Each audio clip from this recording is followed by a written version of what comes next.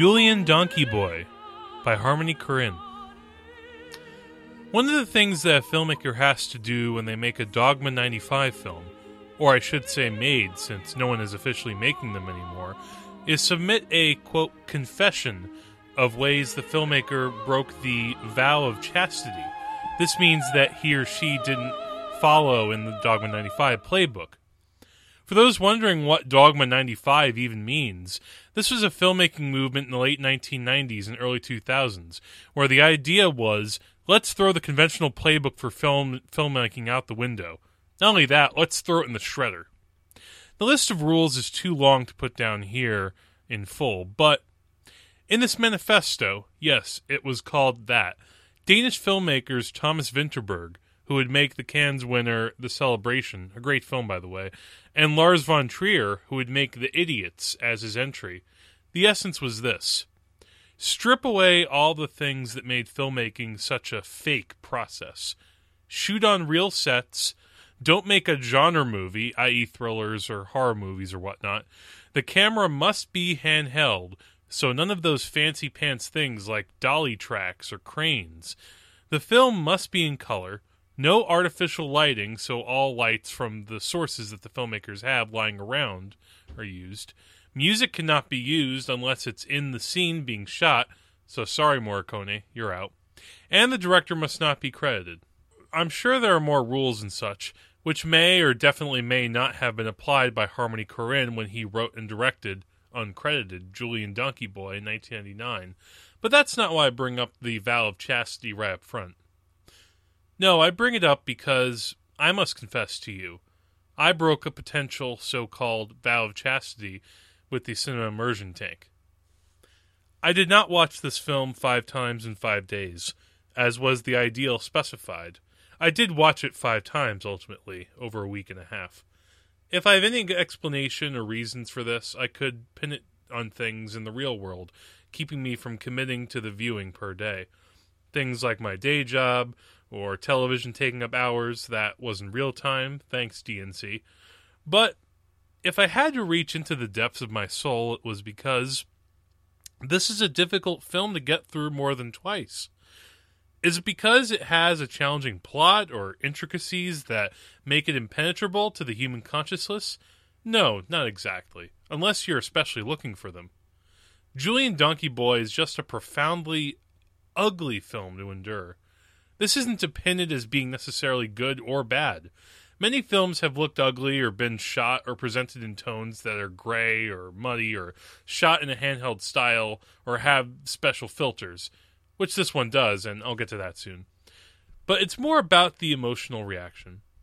And yet it's ironic as the same thing that made it difficult for me, after a long day of work or doing this or that, to come home and sit down and say, all right, time to pop in Julien Donkey Boy, and no, just no, I gotta go vacuum the floor or clean the bathroom or something else, is what attracted me to the challenge of watching it so many times in the first place.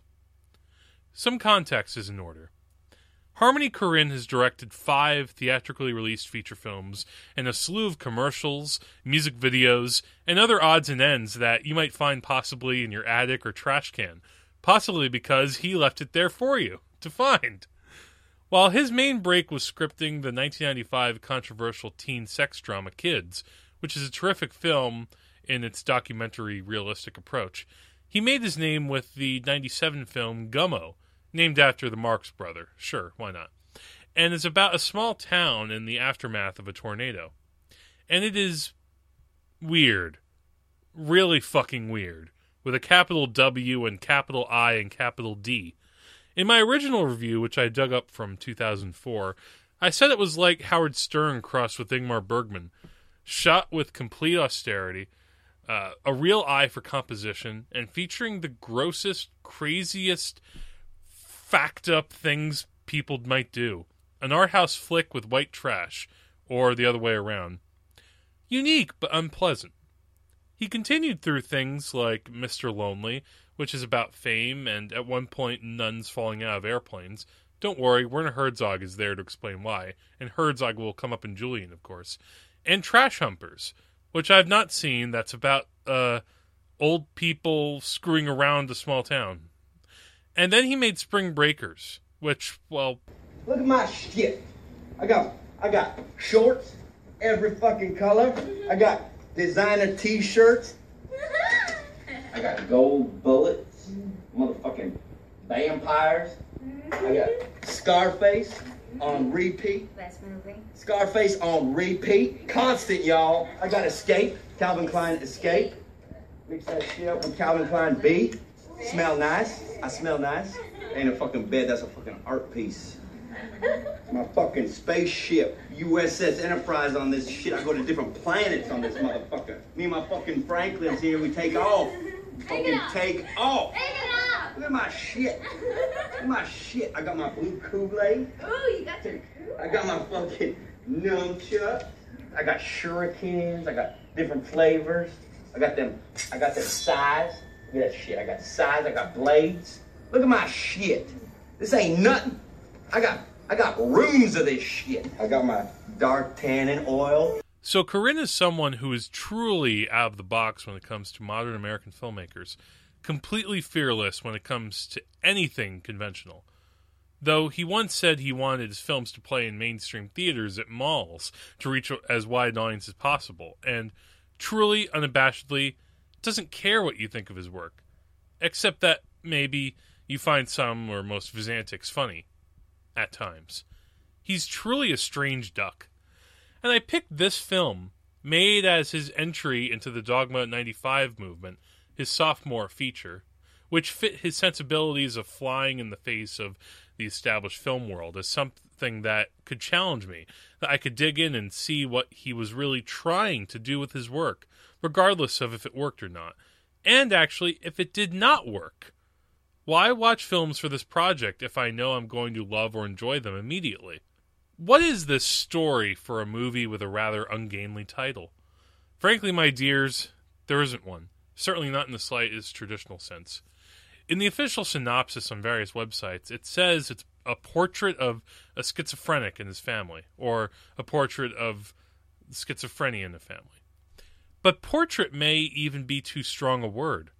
The experience of this film, which stars Trainspotting Spud, Ewan Bremner, as the title character, Chloe Sevigny as his very pregnant sister Pearl, Evan Newman as his brother Chris, who always wrestles, and Bavarian mastermind Werner Herzog as their father, is more like flipping through a scrapbook, shot in grainy, early-era digital video, and then, and this is true, transferred to 8mm film before being blown up into 35mm film stock, in the lives of a truly dysfunctional unit. Or, to put a finer 21st century point on it, it's closer to when you find on YouTube a playlist of video sketches and episodes in the lives of these characters which amount to, well, what exactly? A conclusion I reached after only my first viewing, and it didn't change much to the fifth, is that I'm not sure it'll be clear to everyone that Julien is a schizophrenic. Then again, that may not be a crucial point for Corinne. The character is inspired by his own uncle, who he originally wanted to cast in the film as the lead, but he couldn't get out of the institution, oddly enough. And the gist is simple. Julien is not the cookie-cutter nut job from so many films that feature someone with a heavy mental illness. He's not, shall one say, lovable, like Dustin Hoffman in Rain Man. And hey, that's a point in favor for the film. Show a person as the protagonist, or whatever that term means for a project like this, who's the kind you may have seen on the streets of a city or subway, talking to him or herself. Total gibberish and nonsense, but hey, not exactly nasty about it, just loony. Paul. Mm-hmm. I got a poem. Want to hear it? Yeah. Daddy, can I read a poem? Okay. Midnight chaos, eternity chaos, morning chaos, eternity chaos, noon chaos, eternity chaos, evening chaos, eternity chaos, midnight chaos, eternity chaos, morning chaos, eternity chaos, noon chaos, evening chaos, eternity chaos, midnight chaos, eternity chaos. morning chaos, eternity, chaos, noon chaos, eternity, chaos, evening chaos, eternity, It's chaos, all right. midnight Yeah, chaos, yeah, eternity, yeah. chaos, It's all noon right. chaos, chaos, evening chaos, eternity, chaos, midnight Come chaos, on. eternity, chaos, Julian, cut it out. morning chaos, eternity, chaos. By repeating Noon- chaos, chaos, No, chaos, no. you don't even, it doesn't even rhyme. It rhymes with chaos, Even it rhymes though with chaos. Okay, come on. No, Come on, stop that. Let me- That's not a poem. and I'm finished. What kind of Midnight, a poem is that?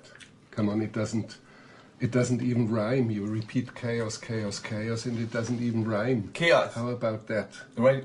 Midnight, Come on, no. come on, shut up. Shut up. Shut up. I don't like it because it's so artsy-fartsy. We've seen people like that. An unsympathetic, wild, freewheeling, and unpredictable person for us to get into is a challenge that reaps rewards. I like that aspect in Bremner committing so completely in his repetitions, such as when he tells a poem at the dinner table with the word chaos repeating over and over, to which his hard-headed red meat father decries as, "It doesn't even rhyme." And, by the way, this artsy-fartsy moment that the Herzog dad describes is followed by him telling about the climax of Dirty Harry, as if it's the most intense thing no one's ever seen or heard of before. You see, I like the real stuff. I like something like the end of Dirty Harry. I saw this Dirty Harry, and the end is really a terrific shootout. What? There was this tremendous shootout. You should better listen. Just listen. Grandmama, listen. Just listen. There was this shootout. Dirty Harry has this bad guy cornered. I mean, he was a real bad guy. And there's this tremendous shootout. They're really exchanging lots of fire. They're shooting bullets at each other, and they keep missing. And at the end, the bad guy somehow drops his gun. It's just down there on the bottom. And Harry hovers over him. And now Harry, I mean, he's really full of contempt. And Harry's standing there. He's totally full of contempt. And he says to him, "We have wasted many of our bullets. Do you think there is still a bullet left in your gun?" And he says to him, "You know, now you've got to ask yourself a question. Do I feel lucky?" And then at that moment, the bad guy lunges for his gun, raises it, and it just does click. Yeah. He hasn't got a bullet left. And Harry blasts him away. He just blasts him into a river. He blasts him, he knocks him off the feet and blasts him away. See, that's good stuff. And I like that everyone else lives in their roles to such an extent that any sense of artificiality is nowhere in sight. And yet that very thing, of all those little moments that are scattered throughout here, is done to such an extreme, along with the radical, to put it lightly, idiosyncratic, and to put it harshly, borderline dangerous approach to editing camera and occasional, I should say often, bursts of music, there goes that dogma rule, mostly speaking, that it causes some distance for me to connect all the way through.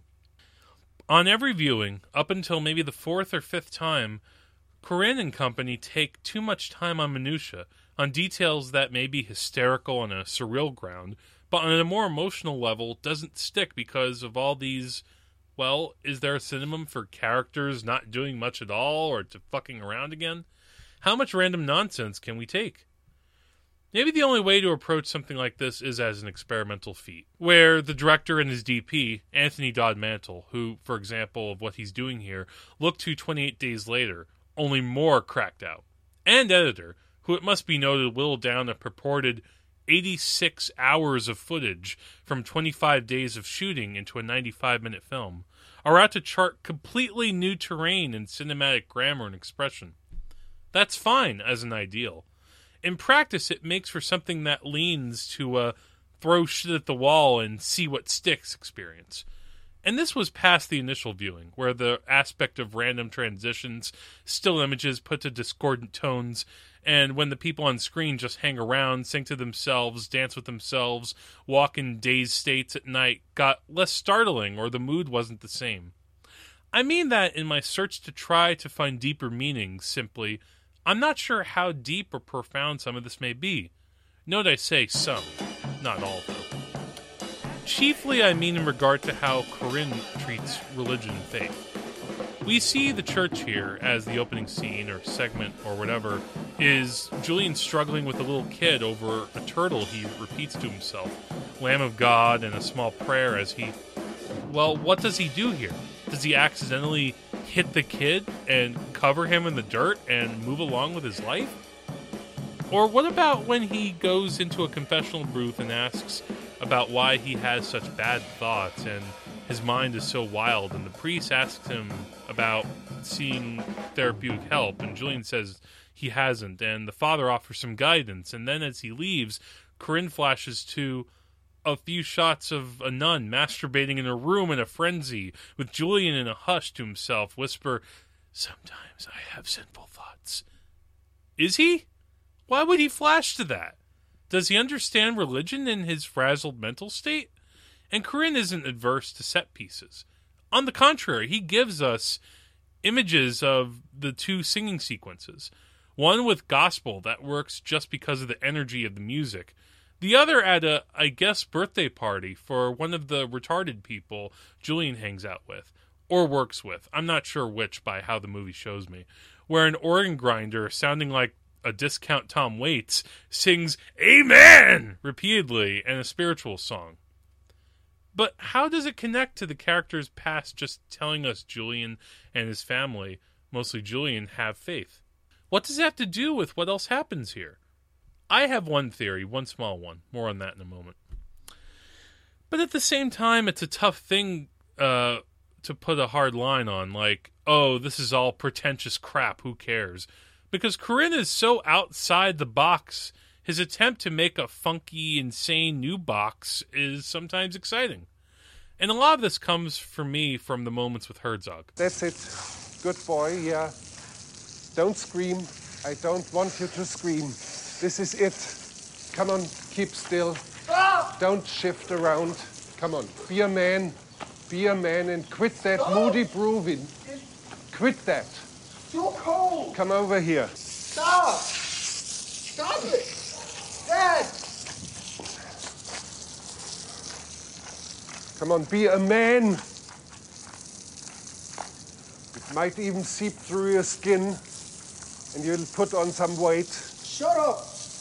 Come on, you don't talk like this. Shut up. You don't talk like this. Just be a man. Come on, go down here. Go down, squat down.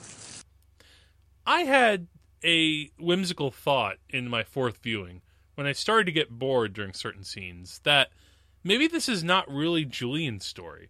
Rather, this is all a story about what happens when real-life Werner Herzog, his character is never named in the film anyway, so he's just Herzog to me, comes home in between his maverick adventures in filmmaking and has to deal with his wrestler son, his schizo son, and his, as he calls her, dilettante slut of a daughter. That amused me greatly, the idea that Corinne cast Herzog to be himself, and to a large extent, I think he did. And yet he's the one character who can be memorable while not doing much. We never see his character at work. We never see what he does to make money, if he even does. Again, in this framework, doesn't matter, right? Real world, but not. But anyway. So we see him dance to wild blues music, as if he's become the dancing chicken at the end of his own Strajic, and drink cough syrup to get messed up, repeating, "Am I hypersensitive?" from the warning on the bottle. What else does he do here? He's the closest thing, actually, to a villain, you could say. Most of his action focuses on the younger son, Chris, as he is getting him ready for a wrestling match that he will never fight, in this film anyway. And this includes spraying him outside with a water hose when it's cold and calling him a wimp and a coward. Okay, come here. Come here. I don't want this escaping. Just all this moody brooding. I just don't like that. Down, down. Raise your arm. Come on, come closer to me and don't be a coward. I don't want a coward in the family. Come here. You want me to win? You want me to win? Yes, I want you to win and don't be a coward. Don't be a... I'm gonna get You're fat. not gonna... My son is not gonna be a coward. Stop it. Stop. That is gonna put some weight on you. Stop that shivering. I don't want you to shiver like that. don't shiver. You're a man, okay? Don't shiver like that. You're gonna be a winner. Just don't shiver. Seeing this for the first time is a comic moment. And then on each viewing it got less funny and more sad and bizarre, but not in a humorous way. Until the final viewing, when I saw little nuances in how Herzog would say, moody brooding, and in one of the main confrontations in the film, when he yells at Julien to slap his own face for being so stupid, this is part of the last 20 minutes. I just can't stand this any longer. Come on, I can't stand this any longer. I might accidentally step one day on this here. No. Come on, don't try to defend your sister. You just look stupid. I'm back. You're just stupid! You look so stupid. You look utterly and completely and irrevocably stupid. I'm not even You're stupid. so stupid. You look so stupid. If I were so stupid, I would slap my own face. Well, I'm not even Maybe. stupid. Well, I'm not even stupid like that. Slap Well, your I'm not face. even stupid like Tell that. him to slap his face. I'm not even stupid like You should that. slap his face. No, Julian, relax. Don't No. pay attention to him. No. Slap Julian, your face. no. I ain't gotta be stupid like Julian, that. slap I ain't your gonna be face. stupid like Slap that. your I ain't gonna be face. stupid like that. I ain't gonna be stupid like that. Tell him to slap his face. No. Slap your face. You should slap your face. Just, you might even wake up. Just slap your face. No. If I were as stupid, I would slap my own face. Just tell him to slap his own face. really stupid. Why don't you tell him to slap his own For- face? Just slap your face. For- Just slap your face. I turn my back. Daddy. I turn my back and he's gonna start to Daddy. slap his face. I know Daddy. you're gonna do it because he will wake up. Where the narrative, much as it your is, face. gains traction, and suddenly slap my much of face. what he's done in this story Slap pays your off. face. If nothing else, Tell him to even slap or it especially for those elliptical little moments where Herzog talks Slap it and harder. talks about things. An anecdote about Pizarro in Peru Can it hurt me? that wouldn't be out of place in Aguirre, or his breakfast rituals as a child. He is the highlight of the film, the one that consistently surprised me on every viewing, and was the kind of formidable presence that grounded things in the event that Corinne's style threatens to explode into smithereens, which is sometimes You it sing does. the song. Okay, sing. Fuck this fucking thing and slap. You slap your face. I just can't take it any longer.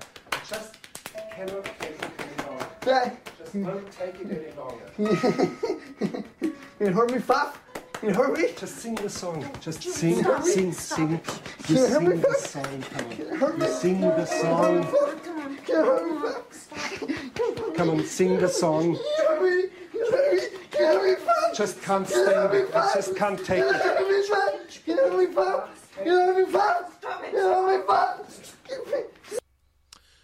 When I mentioned before about this being like a YouTube playlist, that wasn't meant as an easy to relate to comparison. In some ways, Corinne foresaw the appeal of what YouTube could offer, or the more peculiar and outlandish skits on Funny or Die, and was doing in this film similar tricks that, of all things to compare, the Jackass people were up to at the time. Scenes feature the actors with special cameras on their lapels, so that real-life people are in the scene with the actors, all improvised without them knowing it. But instead of it being a prank or some unreasonable stunt, it's all about capturing behavior, on the fly, in the moment. This level of inspiration can come in handy. And then other times, this completely unpredictable aesthetic of characters going into tangents that may not have to do with anything. Julien talking with a young girl about James Brown's I Feel Good and saying lines like, I want to die before I die, can be tiresome. And in this world, we get the religious aspect again. Why is Julien so into faith? Why does he cry when he's in that church with the gospel singers, into the mood of it while his family is seated? Deep down, this is a very grim film, and the ugliness comes out of the despair. If there are funny asides and things that Corinne puts in, i.e. Jodorowsky-type figures, like a man with no arms who is great at dealing all aces with his feet in a card deck, and playing drums, that last part is just filler, it's undercut by how morbid and sad this, quote, portrait really is, and to disturbing lengths that I'm not sure the filmmaker fully comprehends. This is revealed in the heart of the backstory. What's happened before the time frame we're in here, which seems to be roughly a month, more or less. Julien's mother died while giving birth to Chris. We learn this through one of the more effective scenes, the only scene scripted with dialogue, I should add, where Julien talks on the phone with Pearl as if she's his dead mother. Yeah, it's that kind of scene. It's pretty sad. And the baby that's due. Oh, it's Julien's. He's the father. Did that hit you like a bombshell? It certainly did for me. But Corinne doesn't fully show this information, or let us know until near the end. On repeat viewings, it's clearer, but I mean on a first watch, the one most people will give it a chance for. And the fact that Julien and Pearl have committed incest is not, dealt with as far as drama goes until that ending, where things do come to a head. Pearl loses the baby in an accident, and Julien rushes home the baby with him, across bus lines and in public, cradling it in his arms. Was Corinne cognizant of what he was giving his audience as far as this part of the film? As much as he can and does screw around with all the elements of filmmaking, from the process of shooting it to developing the footage to the many, many jagged parts of editing, at one point a fight between Julien and Chris involving dog food has cuts that last less than half a second, over 45 seconds. Just think about that. And I think he missed out on exploring the relationship between brother and sister more. It's there in small pieces, but if you're making a portrait of a family, fractured that it might be, you still need to do the work of developing or showing relationships a little more. He gives time for Dad and Chris, one note as it is, and even Julien and Dad are torn apart since, the death of the mother left a chasm. But until near the end, I didn't feel any love or bonding between Julien and Pearl. Make them ancestral siblings. Go for the provocative and fucked up. Please do. But then do a little more of the actual work that goes into the dramatic side. Not simply with the fleeting sketches or moments or things like Pearl walking around in a field humming a hymn or naming names for a baby.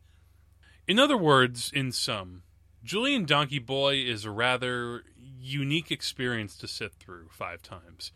My wife couldn't help but ask when I told her I was doing this for this particular film and this particular filmmaker if I was abusing myself in some way.